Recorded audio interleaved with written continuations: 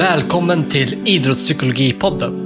En podcast där vi intervjuar Sveriges största idrottsprofiler om både prestation och hälsa.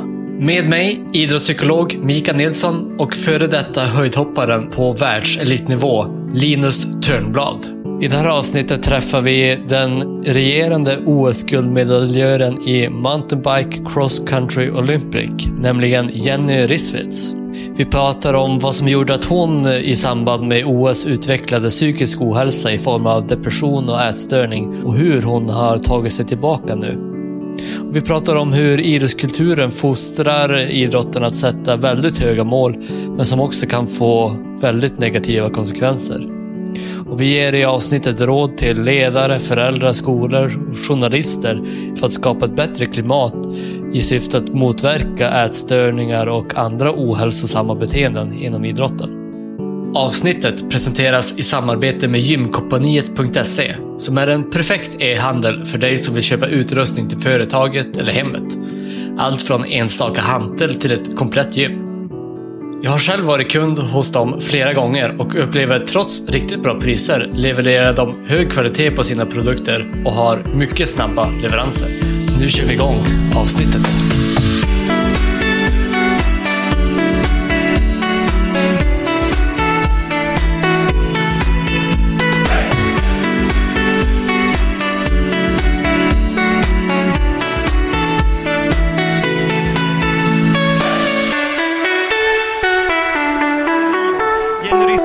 Nu finns det inga hinder som kan stoppa henne längre. Nu är hon på väg in mot målet. Hon gör high-five med publiken för det hon är så överlägsen så att hon kan göra det. Och här kommer hon in över mållinjen som olympisk guldmedaljör. 22-åriga Jenny Rissveds från Falun vinner och hon är överlägsen i det här loppet. Varmt välkommen till dagens avsnitt säger jag till Jenny Rissved. Hur är läget? Tack. Det är bra med mig. Hur är det själv? Jo, men det är bra, tack. Jag tänkte säga taggad, det kanske låter lite väl, men väldigt spänd inför dagens avsnitt. Det ska bli väldigt roligt. Vi träffades ju en gång i tiden, det var väl snart 4 år sedan. 2017 var vi med i Malmö efter 10 tillsammans. Jag minns att vi pratade en del efter den inspelningen och då tänkte jag att det hade varit väldigt spännande att få göra någonting med dig, för du hade väldigt intressanta tankar och reflektioner och vi pratade om några häftiga grejer. Sen försvann tiden och nu sitter du här, så att det ska bli väldigt kul. Det ska vara kul att få vara med också. Vid min sida som har jag i vanlig ordning Mikael och han ska köra igång det här med sin grej som heter 5 snabba från psykologen. Ja, precis. Vi hårdkör direkt med det. Är du redo för det, Jenny? Ja, jag är väl så illa tvungen. Nej, jag är redo. Ja, du kan ju stänga av och bara dra härifrån om det är så jobbigt. Men jag tror det är ganska... Även om det är från en psykolog, jag kan vara lite jobbig ibland med mina patienter och klienter, så jag tänker att det är ganska lätta frågor. Ja, är du mer spontan eller eftertänksam? Eftertänksam, 100%. Ser du mer till detaljer eller helheten? Jag vill säga helheten, men jag ser mer till detaljer, men jag jobbar på att se mer på helheten också. Jag tror att jag mår bättre av att se helhet. Ställer du hellre en fråga eller får en fråga? Ställer fråga. Ja, det blir inte så mycket idag. Så, tyvärr. Spelforum. Ja, precis. Skulle du hellre vilja beskriva dig som känslig eller stabil? Känslig. Och sista lite mer idrottsrelaterad fråga. Är du hellre över- eller undertränad? Alltså att vara övertränad, jag tror aldrig att jag har varit det rent fysiskt, men jag kan tänka mig att jag är ju skadad lite titt som tätt liksom, som alla andra som tränar mycket, och det gör ju ont. Och jag tänker att när man är övertränad så gör det väl ont hela tiden typ. Så jag säger väl undertränad då. Även om det är jobbigt att vara undertränad också, men det gör nog inte lika ont fysiskt. Nej, man kan ju göra ont mentalt att inte få utlopp för sin rastlöshet eller energi. Eller ja, exakt. Men jag tänker ändå att de undertränade eller övertränade, det tänker jag i alla fall rent spontant att det är fysiskt. Så att även om det gör ont mentalt att vara undertränad så tror jag ändå att jag väljer undertränad. Mm. Ja. Ja, vi fick en intressant kommentar på efter förra avsnittet som vi släppte med Robin Söderling, att där vi pratade om, ja, det var en som skrev till oss och tyckte att avsnittet var bra, så pratade vi vidare och vi kom fram till att det viktigaste när det gäller stress och återhämtning och hela den biten och träning och så, det är egentligen inte att människan är fantastisk på att klara av smärta och få klara av stress och klara av liksom kriser och så. Men det är egentligen bristen på återhämtning som är felet. När vi bara kör på och inte återhämtar oss. Så att vi människor är gjorda för att klara bra saker, men vi behöver också vila. Så det är egentligen ett dåligt ord över undertränade. Den personen tyckte att det borde heta underåterhämtad istället. Ja. Det var ett bättre ord, tyckte han. Ja, men då vänder man ju helt, alltså så här, ska man säga underåterhämtad eller överåterhämtad då?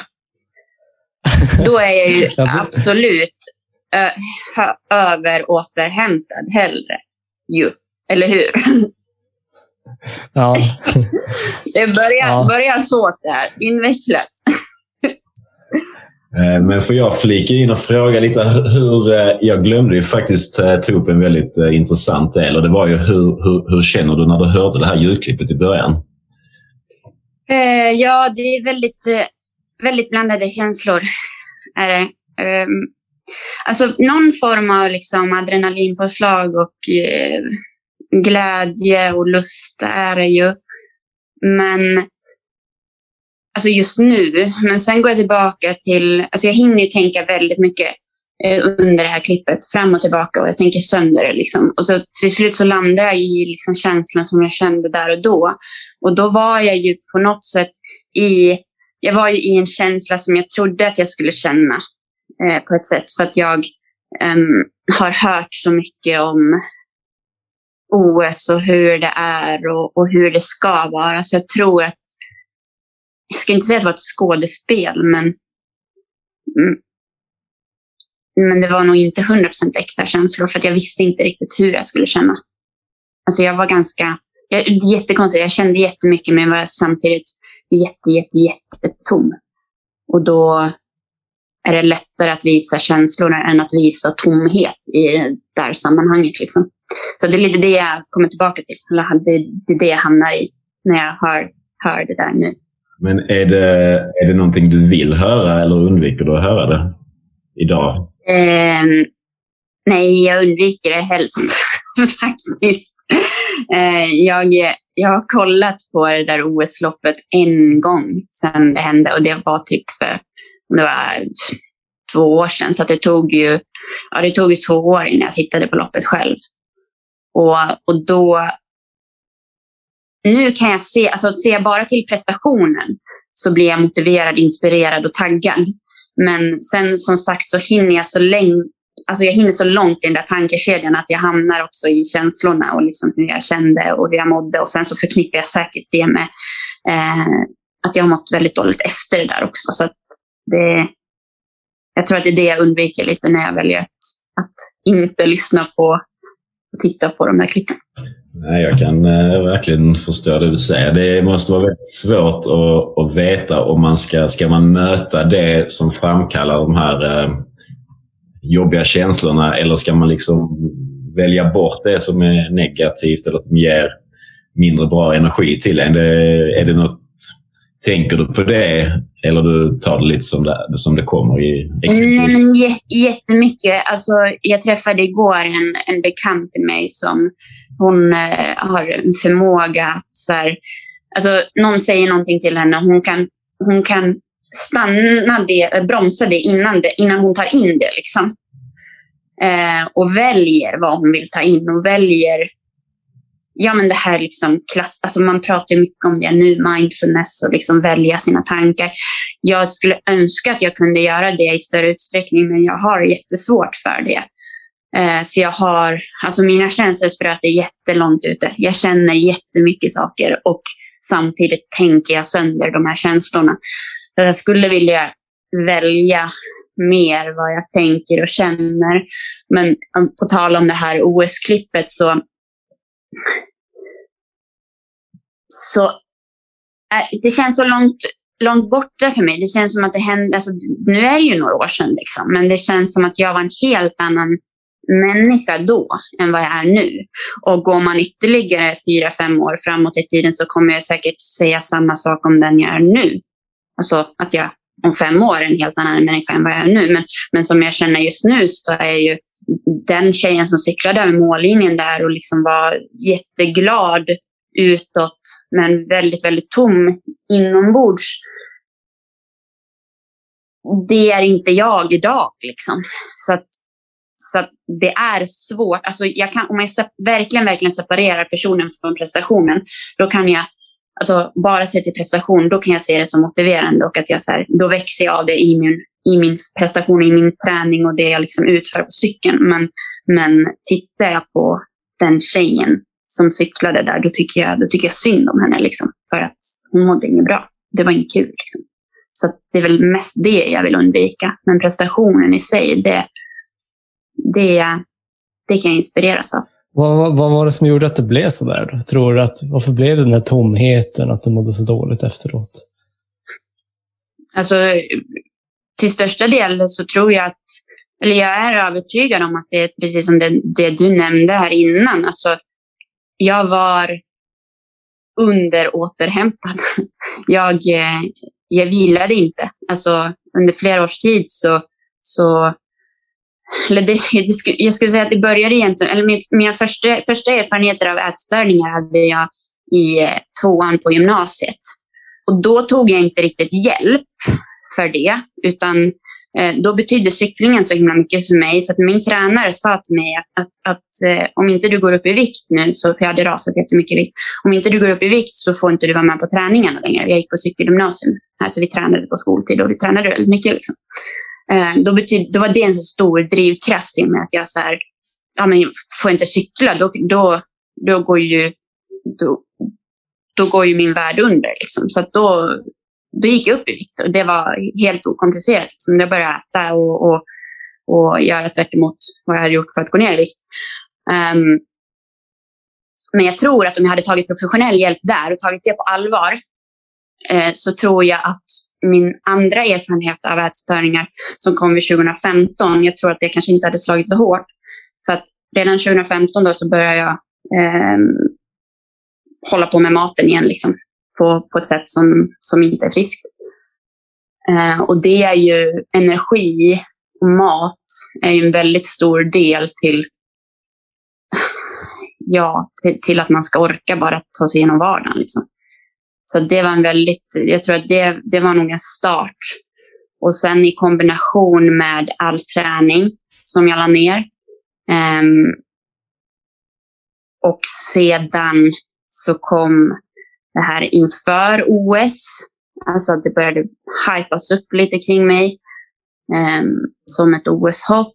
Och sen så vann jag OS och då blev det ju ännu mindre tid till återhämtning och kanske ännu mer press från mig själv hur jag ville se ut, alltså kopplat till min ätstörning, vad jag skulle prestera, pressen på mig själv liksom men jag brydde mig så himla mycket om vad alla andra skulle tycka och tänka och så att jag skulle det liksom gick in i en roll liksom. Det orkar man inte till slut. Och sen så bara kraschar det liksom. Så det är ju ett långt svar på din fråga, men det är en kombination av massa saker. Och jag tror att grunden lades nog redan liksom, men när jag var runt 16 typ, när min ätstörning började första gången där. Men ska man gå ännu djupare i det så har jag alltid varit en person som har ställt enormt höga krav på mig själv och haft ett enormt bekräftelsebehov och alltid velat imponera på alla andra. Så att, och det kommer jag ihåg, alltså det förstod jag inte då när jag var liten, men det ser jag ju nu att jag hade ju prestationsångest inför tävling redan när jag var liksom 11 och mådde skit inför tävlingar liksom, för att bevisa någonting för omgivningen liksom. Ja, och inför den här intervjun med dig så har jag lyssnat lite grann på vad du har sagt i intervjuer och i poddar inför OS. Så då hör jag just den här bilden som du beskriver. Ja, väldigt höga krav. Och jag tror en podd hörde jag dig säga just här, ja men vad är målet? Eller vart är det du vill? Och, ja men du vill bli bäst i världen. Och där hade jag ju så gärna velat, jag som psykolog hade ju så gärna velat borra djupare i det där och fråga vidare kring det. Typ så här, vad det egentligen var som var så viktigt med det då, att bli bäst i världen. För jag tänkte just det då, att eller när jag lyssnade så att det här låter som riskfaktorer jag hör. Sen vet man ju ungefär hur det blev. Och det är flera riskfaktorer som jag kan se redan då som kanske andra såg och som du nu i efterhand ser också. Men jag tror inte att andra såg det då heller. Eller kanske sådana som du som har liksom det perspektivet när du lyssnar och tar in saker. Men jag tror alltså det är så accepterat accepterat och normaliserat i synnerhet i sammanhang att alltså, du ska bli bäst i världen. Det börjar man prata om när man är liksom barn. Och jag kommer ihåg jag sa det till alltså, mina kompisar när jag tävlade när jag var 10-11 år. Jag ljög om hur mycket jag tränade för att de tränade 3-4 gånger i veckan. Och sist jag cyklade inför den här tävlingen, det var för 2 veckor sedan. Jag tränade ingenting när jag var liten, men jag hade ändå ett behov av att så här, passa in och göra det som man skulle göra. Och även när jag var samma ålder, 10-11 år, så sa jag att jag skulle gå på cykelgymnasium när jag blev stor för att jag skulle bli bäst i världen. Men jag visste inte ens vad ett gymnasium var. Liksom. Utan det är bara någonting jag har lärt mig att jag ska säga. Och det är alltså så här, det är så på ett sätt så inpräntat liksom, att man ska sikta högt. Man ska sikta efter det bästa resultatet. Alltså, det är ingen som säger att jag ska bli 3:e bäst i världen eller att jag ska... Jag vet inte, alltså, det är någonting vi får lära oss och också liksom utifrån allmänheten förvänta sig att när man deltar i någon intervju eller så, liksom, då ska man ju säga det där. Det blir jättekonstigt om man inte säger så. Typ. Alltså, och för det är det som förväntas. Det förväntas... Jag vet inte vad jag ska sätta för ord på det, men jag tror att vårt samhälle förväntar sig det av oss högpresterande idrottare. Att man ska sikta högst. Liksom. Och även fast när jag sa det så kände jag ju ingenting. Utan det var ju någonting jag sa bara. Liksom, för att man ska göra det inom citattecken. Ja, och just den intervjun så var det precis som du säger att den som ställer frågan liksom, instämde och sa ja men det låter jättebra, kör hårt, jag ska följa dig och lycka till. Och jag kände bara, nej, jag vill stoppa den här tjejen. Nej, men också så här nu i efterhand när jag har gått igenom det jag har gått igenom och som du säger att idag kan jag ju se det att det där var inte ett sånt bra tankesätt liksom. Men som nu när jag svarar på frågor kring mitt idrottande och vad jag förväntar mig, vad jag har för mål. Och när jag säger att jag har inga andra mål än att må bra, för att när jag mår bra, då vet jag att då kan jag vara bäst i världen. Men det kan ju inte börja med att jag ska vara bäst i världen och sen får måendet bara liksom bli som det blir. Liksom. Och när jag säger det, när jag lägger upp det så säger jag har inga andra mål förutom att må bra och göra det jag kan för dagen. Då är det så här, då får man följdfrågor för att de vill ha fram ett annat svar. De vill ha ett svar som passar in i normen. Liksom. Och det är att jag ska vinna VM, jag ska vinna OS. Liksom. Nu har jag sagt till kommande OS, om det blir något nu i sommar, då, så har jag sagt att mitt mål med det här OS är att köra så snabbt jag kan den dagen och att genomföra ett OS där jag kan må bra. Och det är inte rätt svar enligt normen. Liksom. Det stannar aldrig där. Liksom, utan då får jag fler frågor. Det ser ju inga klick på nätet genom att säga så. Men jag tror att man kan ju inte poängtera just det du sa för många gånger, för det är så oerhört viktigt och det hänger verkligen ihop att, eller för de flesta i alla fall som jag har pratat med, att mår man bra så presterar man oftast bra, men man fokuserar bara på prestationen vanligtvis, och man blir pushad och man blir uppmanad när man säger att jag vill bli bäst och så vidare, och det är liksom accepterat, men man glömmer kanske att för att bli bäst så behöver man kanske till viss del må bra för att få ihop det. Alltså det är nu lite motsägelsefullt, för att nu berättar du när du presterade som bäst 2016 och då mådde du inte bra, det var en annan person. Ja, jag vet, men det är så här, alltså det är också som vi började med det, att kroppen är, alltså vad man kan utsätta kroppen för. Alltså det är väldigt motsägelsefullt, för att jag mådde jättedåligt. Det tror jag inte jag har sagt någonstans. Jag tror jag berättade för mina kompisar bara. Men dagen vi skulle åka till Rio så var jag ute och sprang på morgonen. Det var inte inlagt i min träningsplan, men jag tränade för att göra av med det jag hade ätit på morgonen. Liksom. Och jag hetsåt, och sen så liksom kompenserade jag genom, jag tog laxeringsmedel och tränade. Så det var det jag var ute på då. Och jag sätter mig på en sten mitt ute i skogen och gråter och alltså det var 2 timmar innan vi skulle åka till Arlanda och jag vill inte åka. På startlinjen på OS så alltså på riktigt, när det är 30 sekunder kvar så tänker jag att jag vill åka hem. 30 sekunder kvar till start, då tänker jag att fan, jag vill hem liksom. Och jag vet inte, är det någon liksom överlevnadsinstinkt eller liksom någonting som får mig att gå ändå liksom. Men den där bufferten liksom av energi, den tar ju slut till slut, vilket den gjorde.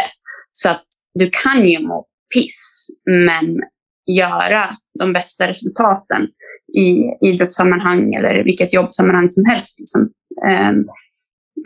Men inte hur länge som helst. Nej, precis. Och det är väldigt intressant, för att om Robin Söderling här som vi hade som gäst, och han gjorde också en väldigt bra prestation. Om det inte var att han sa att han spelade sin absolut bästa tennis i Båstad, och då mådde han så dåligt inför och liksom mådde superdåligt och var med om jättetråkiga saker, och sen så går han ut och levererar som vi kallade väl här ett sista dödsryck, tror jag han sa.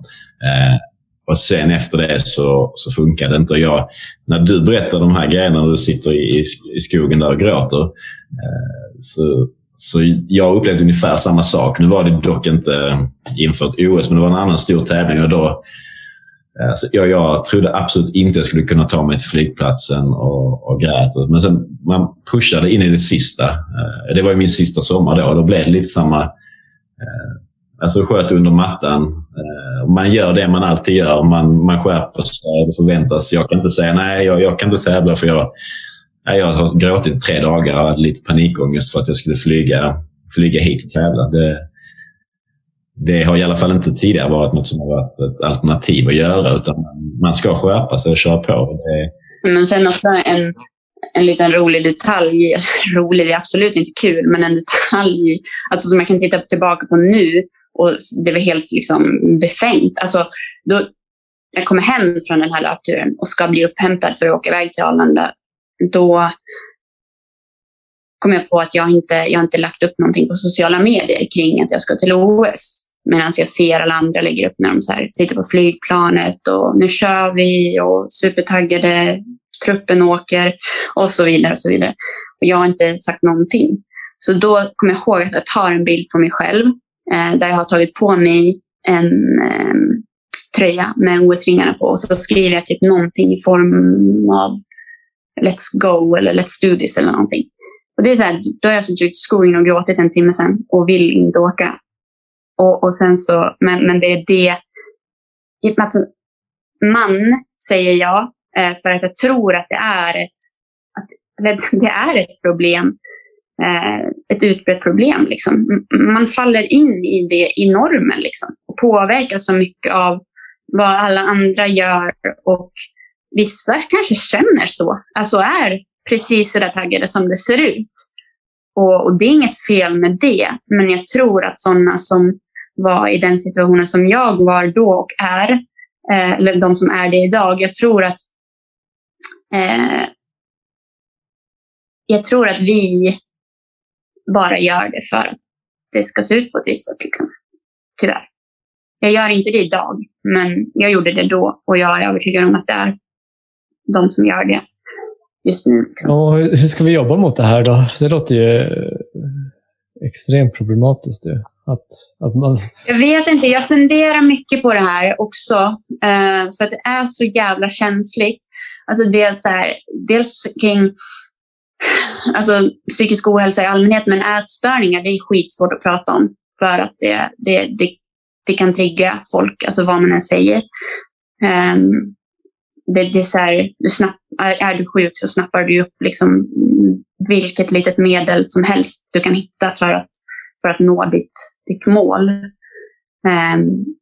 Och psykisk ohälsa i allmänhet, det är också så här, jag tror det vi gör nu och det ni gör och det som har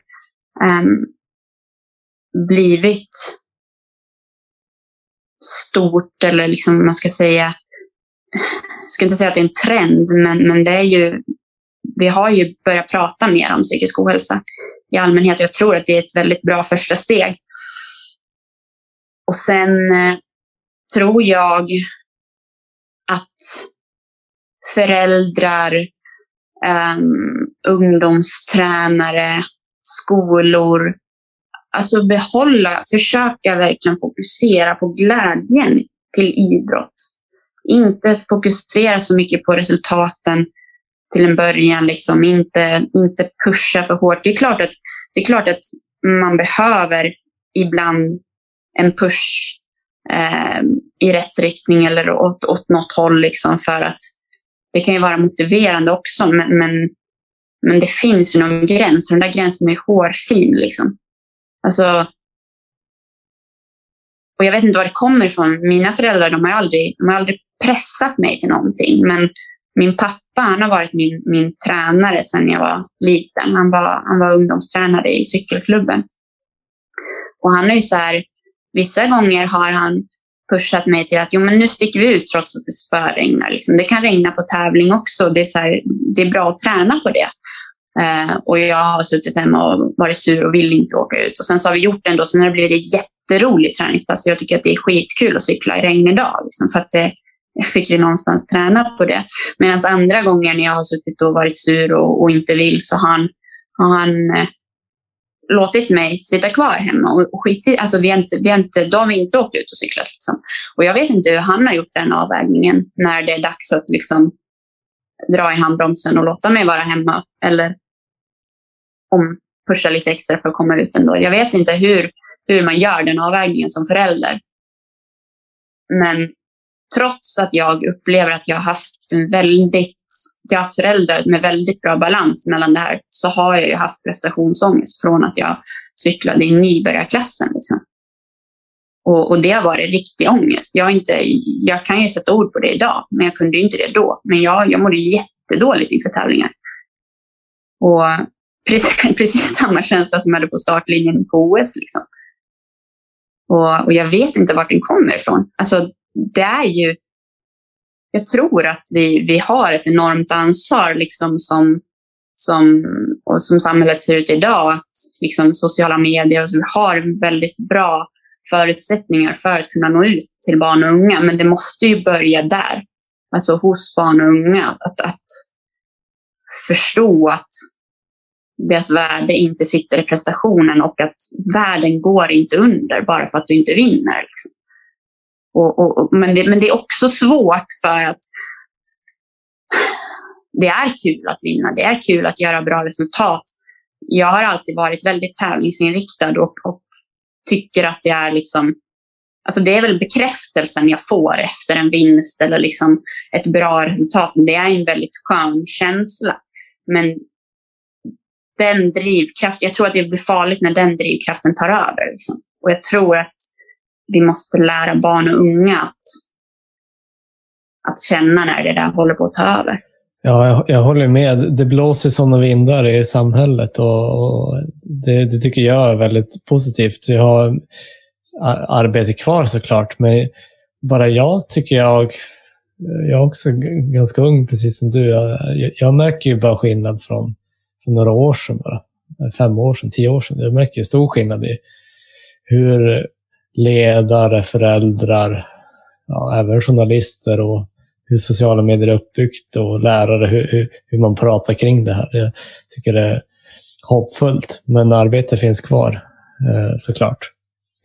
Men det har ju ändrats jättemycket sista 10 åren. Jag vill minnas att när jag valde att gå ut och berätta om min psykiska ohälsa, att det var därför jag tvingades sluta, så minns jag att det var liksom ingen idrottare som hade gått ut och pratat om det här offentligt. Det var inte sociala medier lika stort. Instagram hade precis kommit då. Jag hade inte det, men jag minns att jag stod för det här. Ska jag någonstans bli den första? Det var liksom en okänd terräng.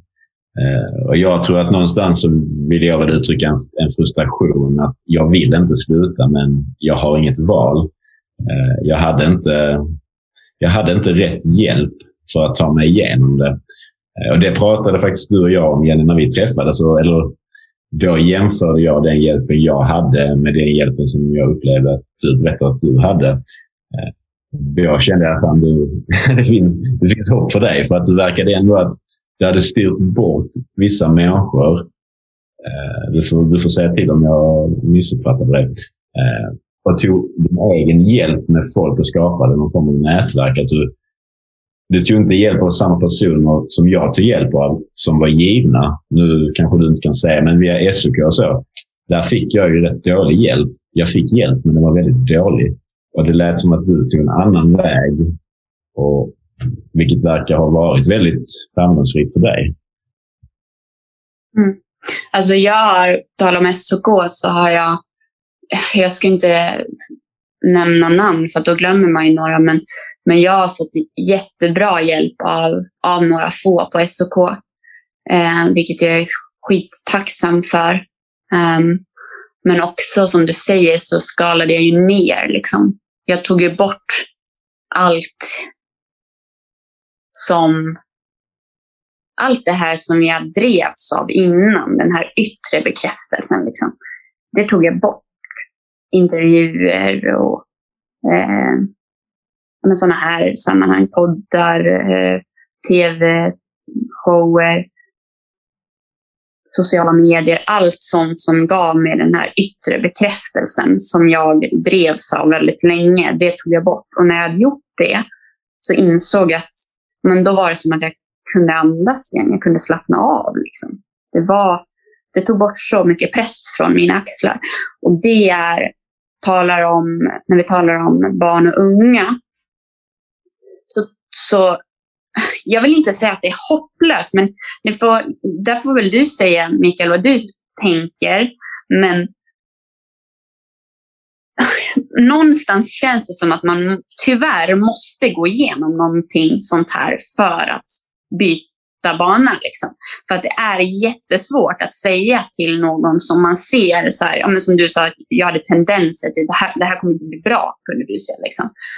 Det är så svårt att säga till den personen att du behöver bromsa, det här kommer inte bli bra liksom.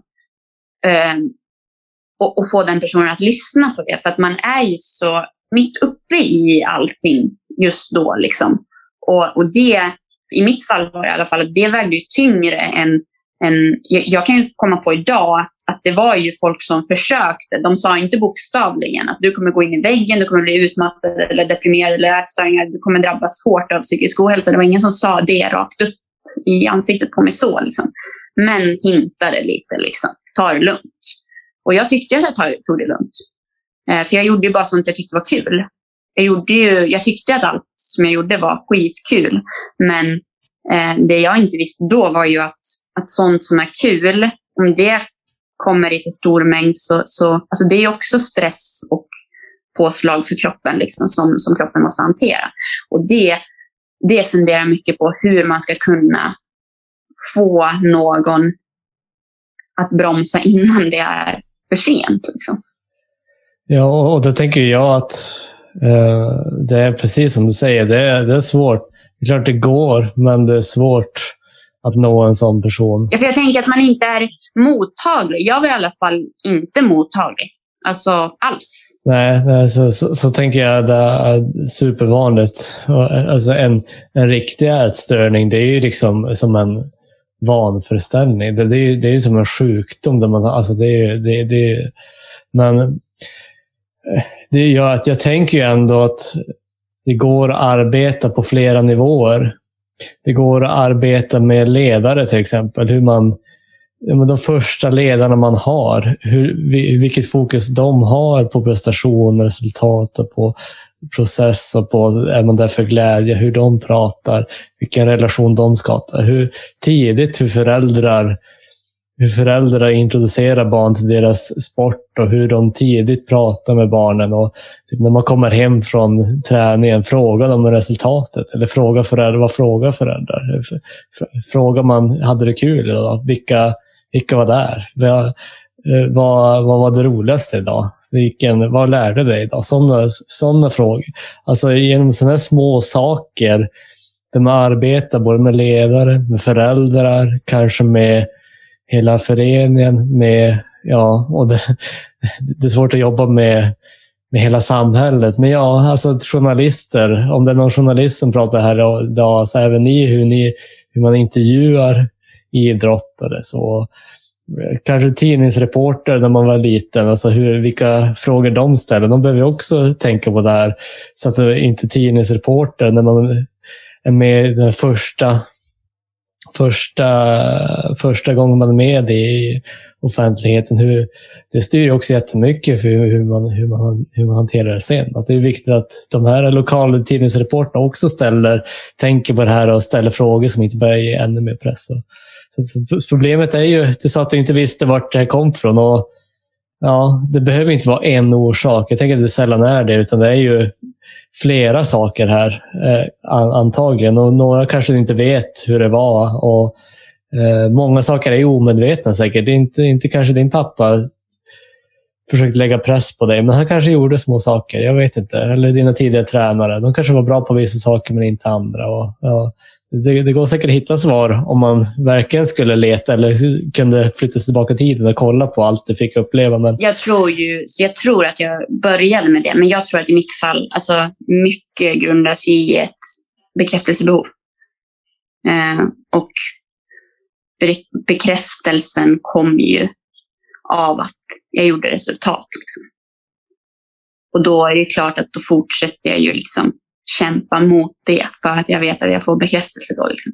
Och resultat blev sedan liksom att jag lyckades gå ner så många kilo i vikt som jag ville, eller att jag får så många likes på en bild, eller att den och den reporten hör av sig och de är störst i Sverige, och det var ju också en typ av bekräftelse liksom, alltså någonting som jag tyckte att jag lyckades med liksom. Och då fortsätter den där spiralen. Det som är så jävla farligt liksom.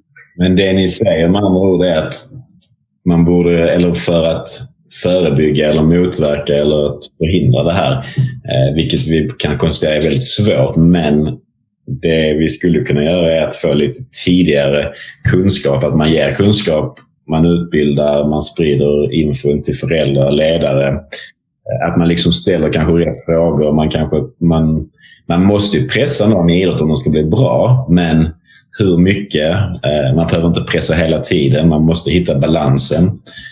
Men att man utbildar folk tidigt så att man kan hantera det är väl kanske det, och yngre i åldern att man lär sig vissa saker som, istället för att lära sig att man ska bli bäst i världen, så kanske man bör lära sig när man är ganska ung hur man idrottar, eller hur mår man bra, hur gör man det här, att man uppmärksammar de här bitarna, att man får in det lika naturligt som det har varit naturligt innan att säga att man ska bli bäst.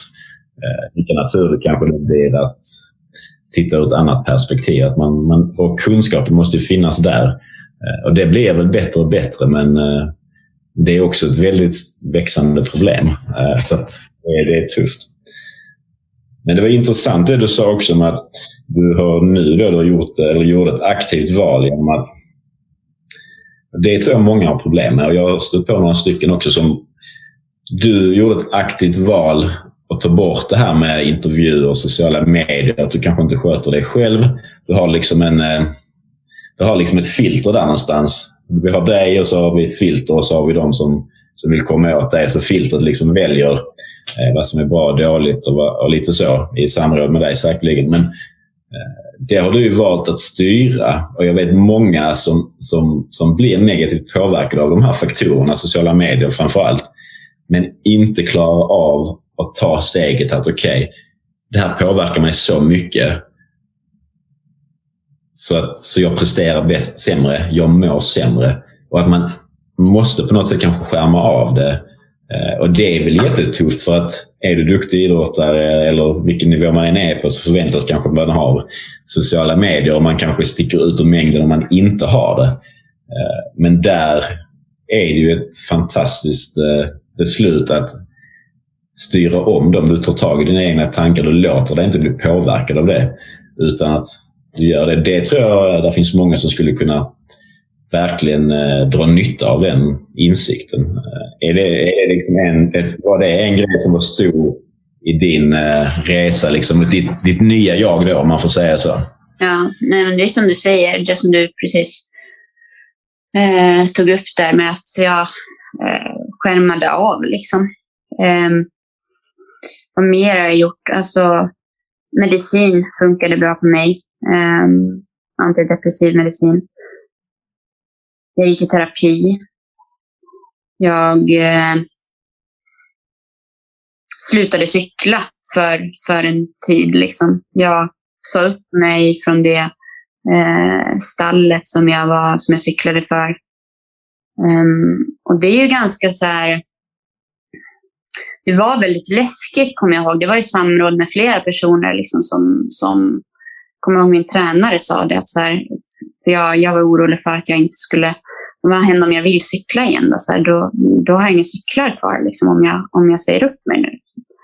Men då får du väl köpa en cykel då. Liksom. Alltså, jag hade då ekonomin till att köpa en cykel. Och men alltså, då var det ju läskigt att så här, inte vara en kontrakterad cyklist och inte få mina cyklar. Liksom, för det var någonting som jag var van vid. Så att det var ju verkligen, alltså det är ju ett ilandsproblem deluxe, men det var ju liksom sådana tankar jag hade. För att jag skulle ju ut i något som var för mig okänt. Liksom. Något som jag skulle säga upp, en trygghet som jag hade byggt upp. Liksom. Så det gör ju att det är svårt att ta de här stegen som kanske är direkt nödvändiga för välmåendet. Och det är så att så här, om du av ett typ av levnadssätt och klimat drabbas av psykisk ohälsa och liksom kommer inte upp ur sängen på morgonen, då kan du inte gå tillbaka till precis samma rutiner, levnadssätt och klimat. Liksom. Utan du måste ju göra en förändring. Du kan inte göra på samma sak eller göra på samma sätt som du har gjort, för att på något sätt så är det ju det som har tagit dig in i sjukdomen. Liksom. Och för att ta dig därifrån så behöver du förändra någonting. Men de här förändringarna är ju sjukt läskiga. Men jag tror att det är direkt nödvändigt. Drastiskt förändra ditt levnadssätt. Liksom. Och det gjorde jag. Och sen så här, ja, nu är det ju ganska länge sedan liksom, jag gjorde de här förändringarna. Så att nu är det ju mitt normala nu liksom. Som jag lever i just nu. Så att det är svårt att komma ihåg exakt allt. Men liksom bara generellt, jag förändrade i princip allt. Jag blev kär också, konstigt nog. Även fast jag mådde... Det är positiv energi. Ja. Och det gjorde jättemycket. Jag bytte helt miljö faktiskt. Jag flyttade från min hemstad Falun till min pojkvän då, som bodde i Stockholm. Och det var väldigt bra för mig. Alltså, det var verkligen liksom, Det var verkligen konkret. Alltså det var ett miljöombyte som jag verkligen kunde ta på. Liksom. Så att det var, för det här liksom uttrycket att ångesten sitter i väggarna, det ligger nog någonting i det, tror jag. Men sen kan ju det också ses som en flykt, att man flyr från det man mår dåligt av eller är rädd för. Men jag tror att nu har vi flyttat tillbaka till Falun. Så att nu när jag är på en annan plats mentalt så kan jag fejsa de här platserna som var så förknippade med ångest förut. Liksom. Och tid, alltså ge det tid. Liksom. Jag har jättetid och det tror jag är enormt viktigt. Man kan inte hålla på liksom, och varannan månad försöka komma tillbaka till samma arbetsplats, samma prestationer som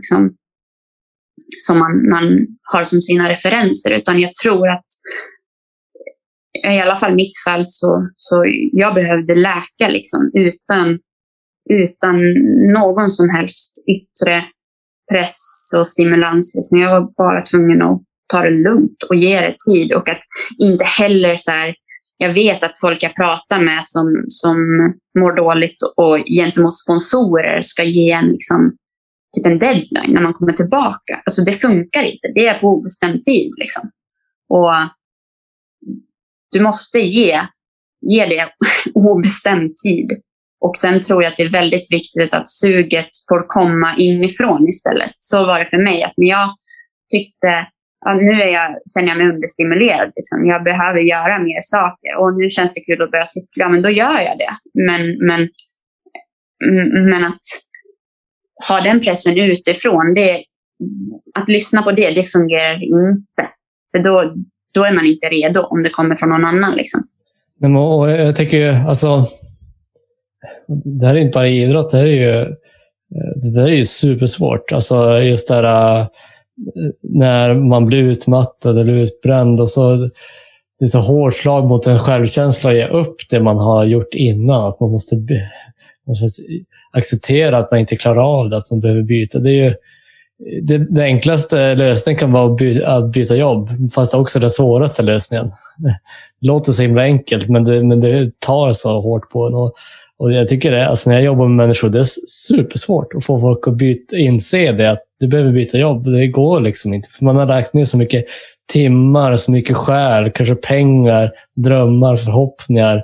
Så det är inte bara jobbet man gör upp, det är ju allt kring det. Alltså det är superstarkt av det. Och återigen Robin Söderling-avsnittet, han gjorde också lite, han försökte lite för tidigt hela tiden. Ja, det tog en månad och så försökte han vara tillbaka.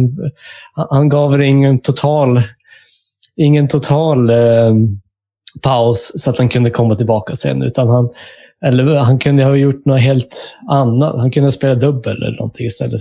Valt en annan inriktning eller någonting. Bara för att det är så svårt det där. Och det är så, jag blir så imponerad av dig då. Jag hoppas att du kan inspirera flera i just det. Ja, tack. Nej, jag hoppas också det. För att jag tror att det är en nyckel faktiskt. Att bara ta helt distans från det som även om det är kul, det är ens liv. Man identifierar sig med det man gör och liksom så här, som sagt, även om det är kul så måste man, alltså du lurar ju ingen annan än dig själv genom att liksom försöka för tidigt eller så här, du måste verkligen rannsaka dig själv att så här, tar det här mer energi från mig än vad det ger mig liksom. Och vad är det som driver mig? Man måste ställa väldigt kritiska frågor till sig själv, tror jag, och sen så är det jätteobehagligt att ta det steget, men som om jag ska försöka inspirera någon så jag har ju kommit tillbaka till sporten som jag älskar, till det jag älskar att göra, och det går liksom, men jag kan inte ta samma väg som jag gjorde förut för att komma tillbaka liksom. Alltså det är ju också fel att säga att jag ska komma tillbaka, för jag ska inte tillbaka till någonting, utan jag gör ju det på ett nytt sätt nu, och jag får och kan cykla, och det är det jag vill liksom. Men Men jag kan inte gå exakt samma väg som jag gjorde förut.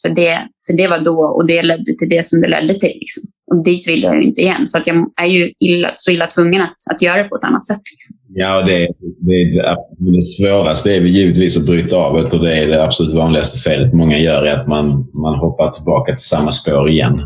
Alltså det är det man känner till, det är den tryggheten man har, och det är det man kan. Det faller man ju i direkt liksom, om man inte har kunskapen. Och det krävs mer än kunskap för, som du säger, man måste ha modet att våga göra det. Det är väldigt stora steg att ta. Oavsett vad man gör. Så att det kommer inte vara lätt om man nu mår dåligt att bryta av. Men i många fall kanske det är illa tvunget. Och oftast så är det bättre på andra sidan. Och det värsta som kan hända, det är ju att det inte funkar. Då får man gå tillbaka till det man tror är rätt. Liksom. Så att våga göra det är oftast inte så tuffa konsekvenser som man tror kanske. För att ändå problematisera det med sociala medier ändå. Jag tänker, ja, nu kanske du har möjlighet till det, Jenny, alltså på den nivå du cyklar. Men ändå, de flesta idrottare är ju inte på högsta nivå. De flesta är ju på väg mot högsta nivå, eller det är bara en promille i toppen av ett isberg som är där på absolut högsta nivå, kan ta avstånd eller kan ha ett team runt sig som ett filter. Liksom. De flesta kan ju inte ha ett filter. En del kanske till och med beroende av sociala medier för att sprida sitt varumärke. Så hur ska vi tänka där, de som liksom inte har samma möjlighet som du hade och där sociala medier eller där medverkan i podcast och så vidare kanske är en förutsättning för att man ska kunna idrotta, också är det som kanske gör att man mår dåligt. Ja, nej, det är skitbra att du lyfter det, för att jag är och har varit väldigt privilegierad i det, liksom, att jag kan göra det och kunde göra det. Men det enkla svaret är på det att sjukskriv dig. Alltså, det är en sjukskrivning liksom. Precis som på vilket annat jobb som helst, eller från skolan eller vad som helst. Det är en sjukskrivning liksom. Och då är det 180 dagar när man får stöd från Försäkringskassan om man är sjukskriven. Och det är i alla fall, vad är det, ett halvår? Det är i alla fall ett halvår liksom. Och sen får man ta nya beslut efter det. Men det är ju otroligt problematiskt. För att när du mår så dåligt, då kommer du inte upp ur sängen. Liksom. Alltså, du kan inte gå till... Det finns inte ett jobb du kan gå till om du ska ligga i sängen och inte vilja leva. Liksom. Du kan inte jobba med de förutsättningarna. Så att, nej, det är jättesvårt, men jag hävdar att det enkla svaret är att man får sjukskriva sig. Och då finns inte poddar, då finns inte sitt idrottande, då finns det bara vila. Och är man riktigt illa däran så kommer du inte orka ansöka om sjukpenning från Försäkringskassan. Då förutsätter det att du har någon som kan hjälpa dig med det. Liksom. Och det har jag inget svar på. Alltså där har jag ju åkt gräddfil liksom, på att jag har varit duktig i mitt idrottande. Och som vi nämnde SOK, där jag har haft jättebra hjälp av en läkare där som har hjälpt mig med en massa av såna praktiska detaljer. Liksom. Och det tänker jag på så fort jag kommer i kontakt med någon som är drabbad av psykisk ohälsa. Och framförallt när jag jag bodde i Stockholm nu under 3 år, så besökte jag psykiatrin där kontinuerligt. Och sitta i det där väntrummet och se hur illa folk har det. Och veta att jag har fått hjälp att komma hit. För att jag har haft folk kring mig. Jag har fått hjälp att komma till psykiatrin. Jag har haft hjälp att få till den här kontakten. Och liksom, sen såklart, ja, det är jag som har gjort jobbet. Jag har gått dit, eller jag har satt mig på tunnelbanan och åkt dit. Liksom. Men jag vet att jag är otroligt privilegierad. Och jag har inget svar och ingen lösning på hur hur man ska para sig åt om man inte har någon liksom, runt omkring sig. Och det gör ont i mig. För jag vet hur det är att må så där dåligt. Och jag vet hur det är att ta sig ur ett sådant illamående med hjälp av andra människor. Däremot så vet jag inte hur det är att ta sig ur det utan att ha stöttning. Vilket måste vara... Ja, det är otroligt svårt. Och någonting som jag tänker på och som gör riktigt ont i mig. För jag vet hur det är att må så dåligt. Ja, precis.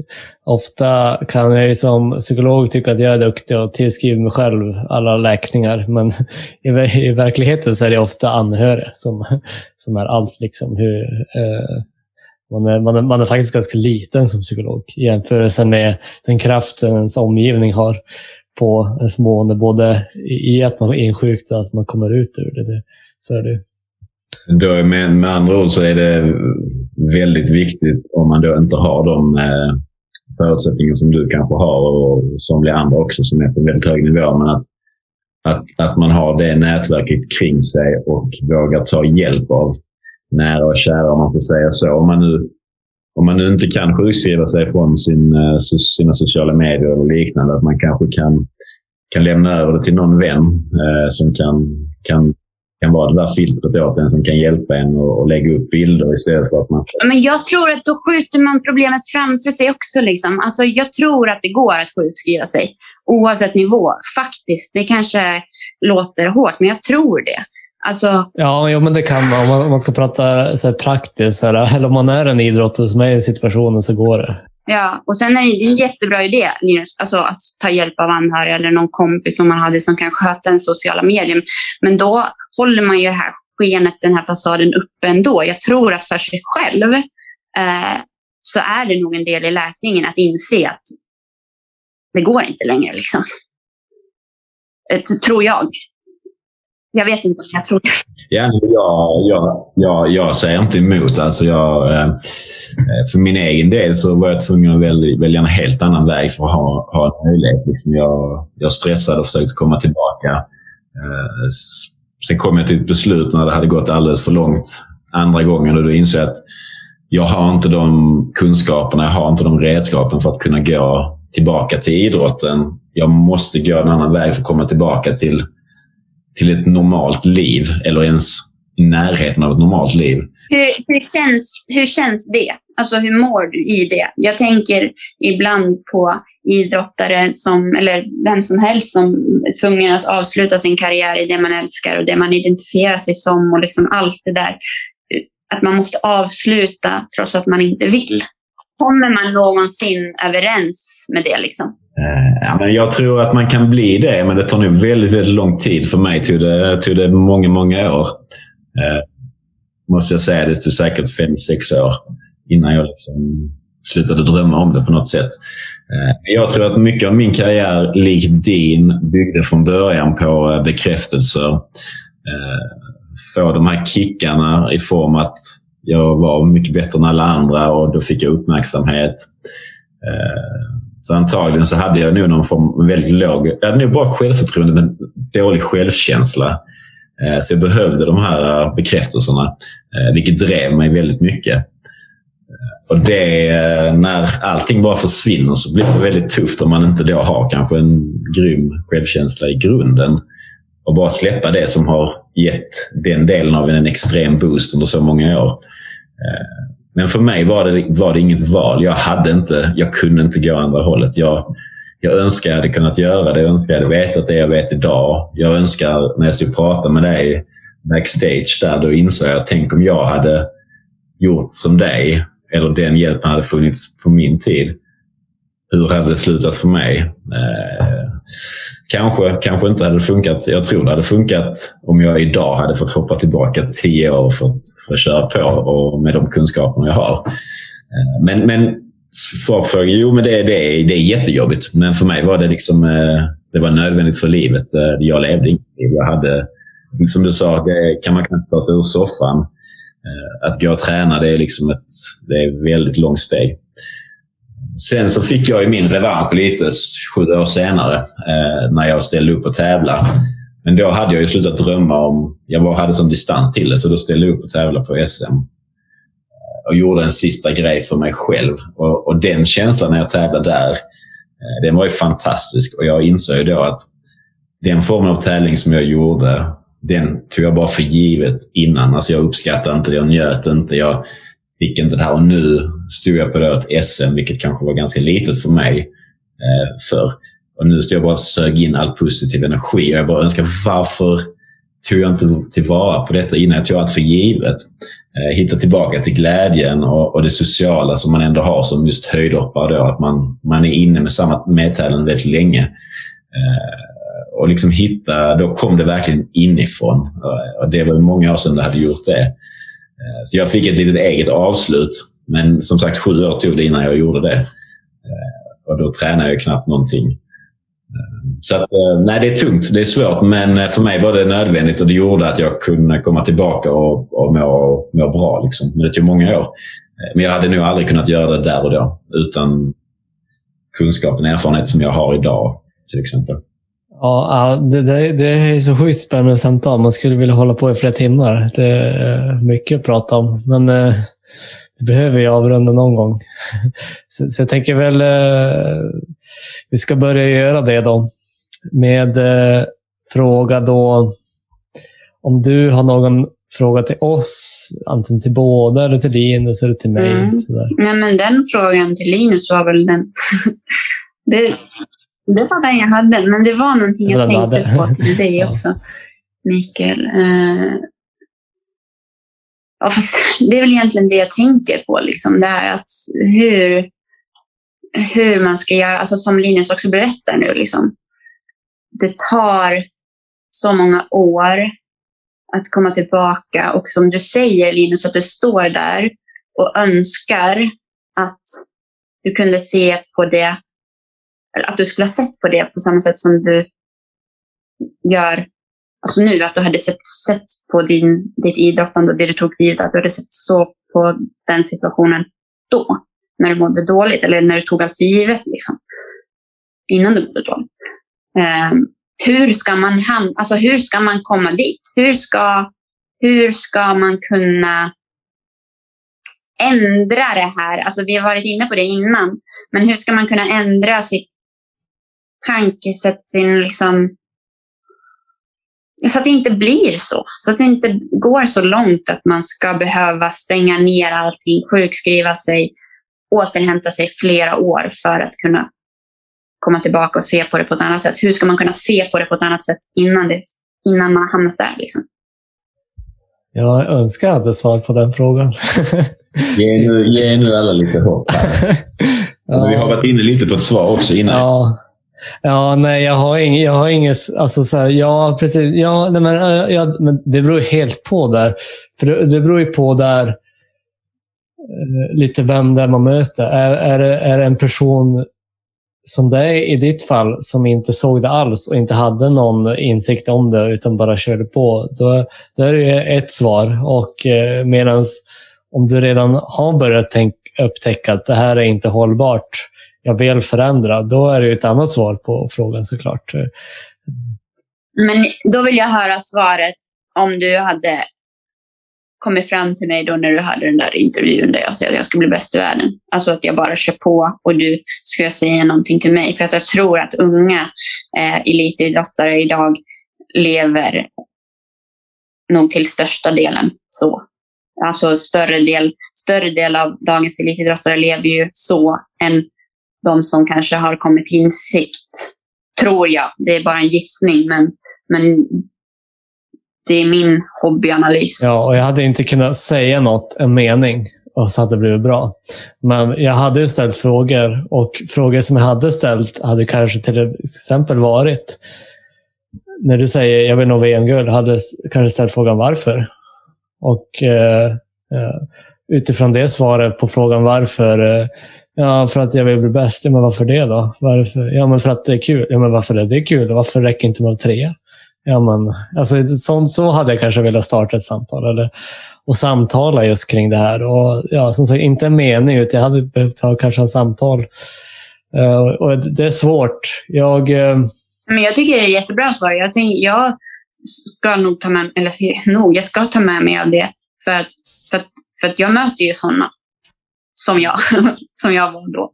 Och det är ju svårt att veta hur man ska bemöta dem. Och det är som du säger, alltså så här, varför? Vad är det som är... Varför är det så? Som du sa i början, så är din inställning att du vill må bra för att prestera och inte tvärtom. Och frågar man varför att nå ett visst mål, då kommer svaret vara att om jag når dit, då kommer jag må bra, eller bli omtyckt eller bli nöjd. Men då är ju frågan varför man väljer att ta omvägen via en ätstörning eller ett OS-guld för att nå det syfte. Istället för att ditt fall som nu, att du varje dag försöker göra det som du ärligt mår bra av, både på kort och lång sikt. Så istället för att nå resultat och må bra, så börjar du istället då med att göra allt i din makt för att må bra. Och sen kommer resultatet. Så som tvärtom. Man ska inte vara rädd att försöka, tycker jag. Man ska inte vara rädd att försöka, även om man säger det är läskigt och jag vet inte, jag är inte psykolog, jag kan inte. Nej, men det gör ingenting. Du kan som förälder och tränare, du kommer inte skada. Det finns inget sånt. Jag vill inte trigga något, jag vill inte trigga anorexia. Jag vill inte, nej, men det gör jag inte. Var lugn. Våga. Det är egentligen det viktigaste. Våga prata, även om man inte vet hur. Men våga möta, våga skapa en relation. Så det kan alltid är alltid mer nytta än skada. Och ja. Det är ju ett bra svar till många saker som vi diskuterar i podden. Just att våga prova saker. Att man inte bara ska falla in i samma mönster i 20 år. Helt klart. Att man ibland måste våga prova lite saker. Samma sak som här. Att man måste våga fråga vissa saker om man är utifrån. Liksom, ifrågasätta på ett positivt sätt. Så att man är intresserad. Var kommer det här ifrån? Varför är det så? Som du säger där. Och jag tänker att varför håller du på med det? Gå tillbaka till det, till sig själv ibland. Att tänka på varför gör jag det här? Gör jag det för att jag tycker det är kul? Eller för att jag vill bli känd? Eller för att jag vill tjäna pengar? Var kommer den positiva drivkraften ifrån? Att man stannar upp och tänker ibland, jag gör det här för den här känslan exempelvis. Så man inte fastnar i allt annat som är runt omkring. Det är så himla mycket att hamna i fel tankar på att man ibland bara, jag älskar ju den här känslan när jag landar i mattan och har klarat en viss höjd. När jag ställer mig upp där, den känslan, det är därför jag gör det här. Liksom, jag vill uppnå den igen, exempelvis. Och den här ambivalensen som man har som idrottare, den är inte... Det är inte att man har motstånd, alltså man inte vill förändras. Det är att man är ambivalent. Alltså man vill både och. Jag vill åt båda hållen, och det gäller att möta idrottaren där. Alltså säga att det finns två krafter här, och jag ska inte bara stå och tvinga personen att ta en eller andra väg ut. Jag måste möta personen där, kanske vara där och kanske säg inte bara du måste äta mer eller du kan inte träna så där hårt, utan att vara konkret med vad du menar och möta personen där den är med frågor. Säg till exempel, jag säger att du äter lite och jag är intresserad av att veta mer kring dina tankar kring det här.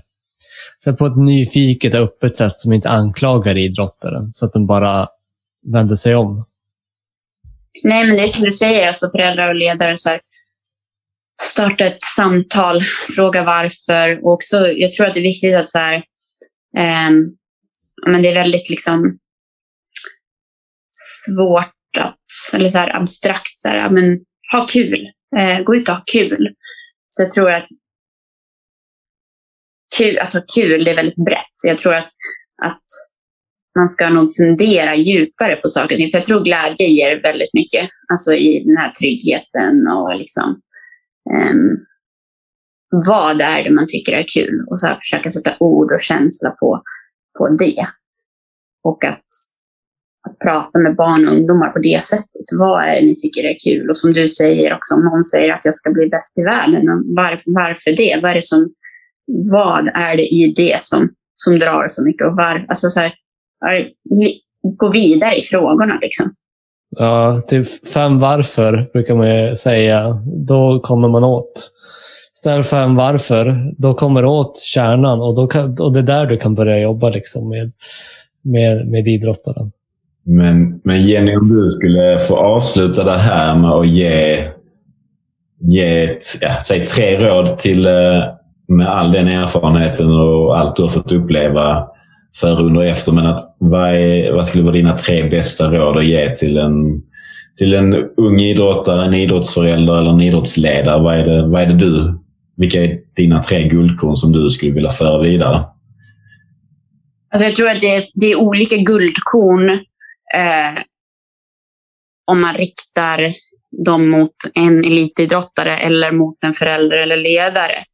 Alltså som vi pratade precis om där, det tycker jag är skitbra som du sa, Mikael, 5 varför. Det är ju någonting jag skulle vilja ta din idé och ge till ledare och föräldrar. Alltså vara frågvis, alltså engagera på det sättet liksom, för att det är så himla lätt att ljuga, att liksom ha en fasad, men att fortsätta fråga liksom, att inte nöja sig med svaren om man misstänker någonting eller alltså överlag liksom, för att du behöver inte misstänka någonting heller, utan fortsätt fråga tills det inte går eller tills man kommer åt kärnan, som du säger, Mikael. Det skulle jag vilja säga till föräldrar och ledare. Och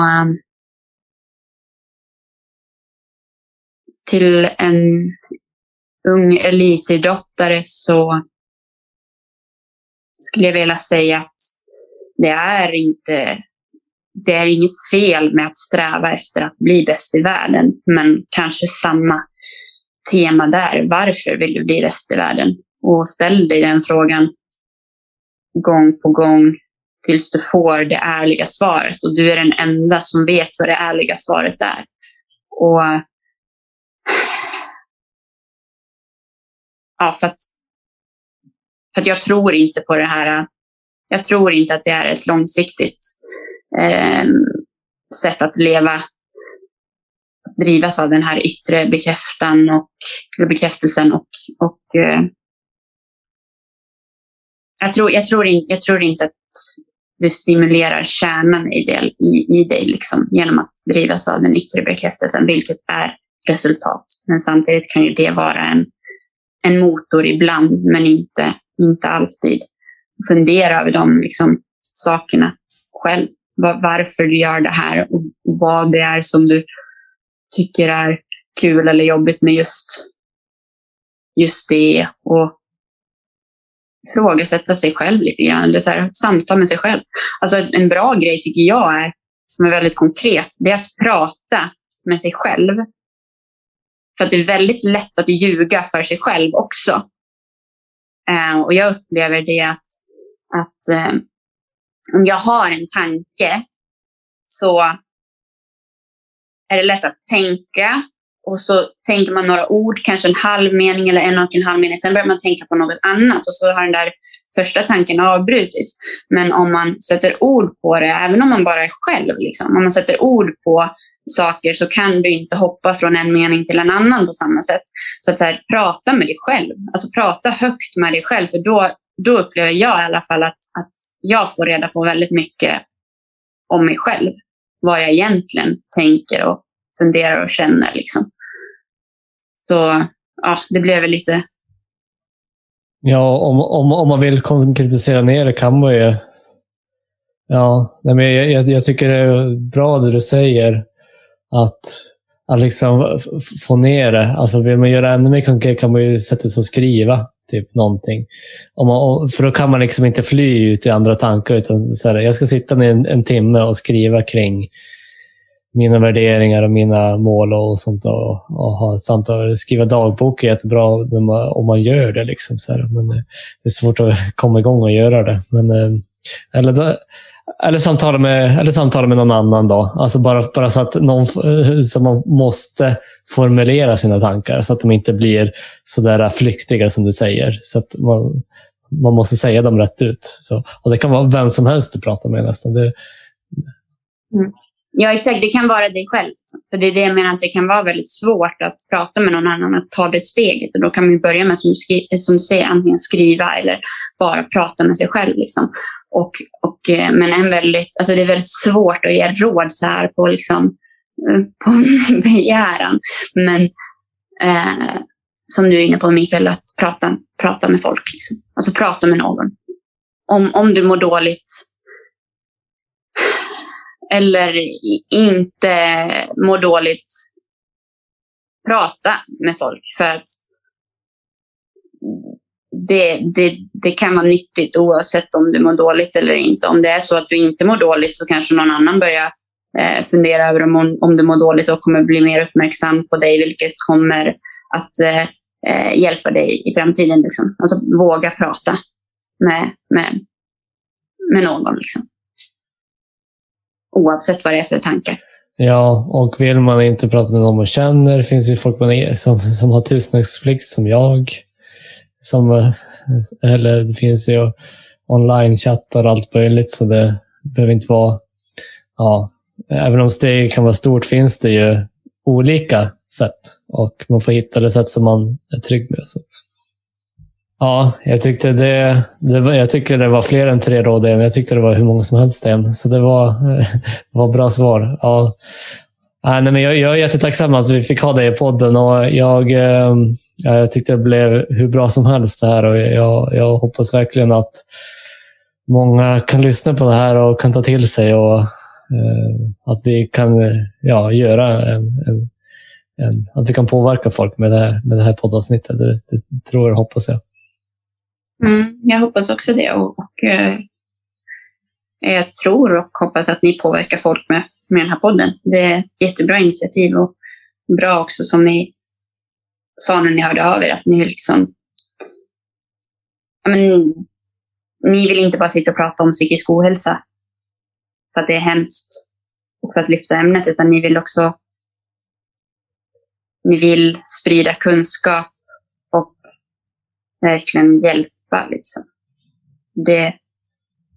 Det fastnade jag för, och vilket känns, jag tror att det behövs. Ja, stort tack. Fantastiskt kul att du ville vara med, och fantastiskt kul att ha dig med. Och det var väldigt intressant och lärorikt avsnitt, får man kalla det, måste jag säga. Så att det här satte igång många tankar. Positiva sådana.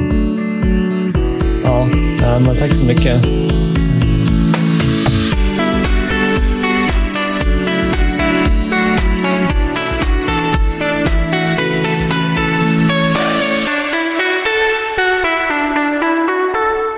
Jag tyckte i alla fall att det här var ett väldigt rörande, lärorikt och inspirerande avsnitt. Och det viktigaste som jag tänker att du kan ta med dig från det här som ledare, förälder eller annan person som möter idrottare, är att redan tidigt försöka få idrottaren att fokusera på inre drivkrafter såsom glädje och utveckling istället för resultat. Och om du ser tecken på ohälsosamma beteenden, så är det viktigt att våga försöka hjälpa personen. Helst genom att nyfiket på ett öppet sätt ställa frågor så att idrottaren får tänka till. Och om du som idrottare har problem med det som vi pratar om, så råder det naturligtvis att söka hjälp. Men du behöver vara medveten om att det kan krävas ganska drastiska förändringar och hårt jobb för att det ska kunna förändras till det bättre. Följ Idrottspsykologi-podden på sociala medier för att vara uppdaterad när nästa avsnitt släpps, och för att ta del av de bästa tipsen från varje avsnitt. Om du är intresserad av mer idrottspsykologi kan du gå in på actsport.se. Actsport hjälper idrottare, lag, ledare och organisationer med olika lösningar inom idrottspsykologi.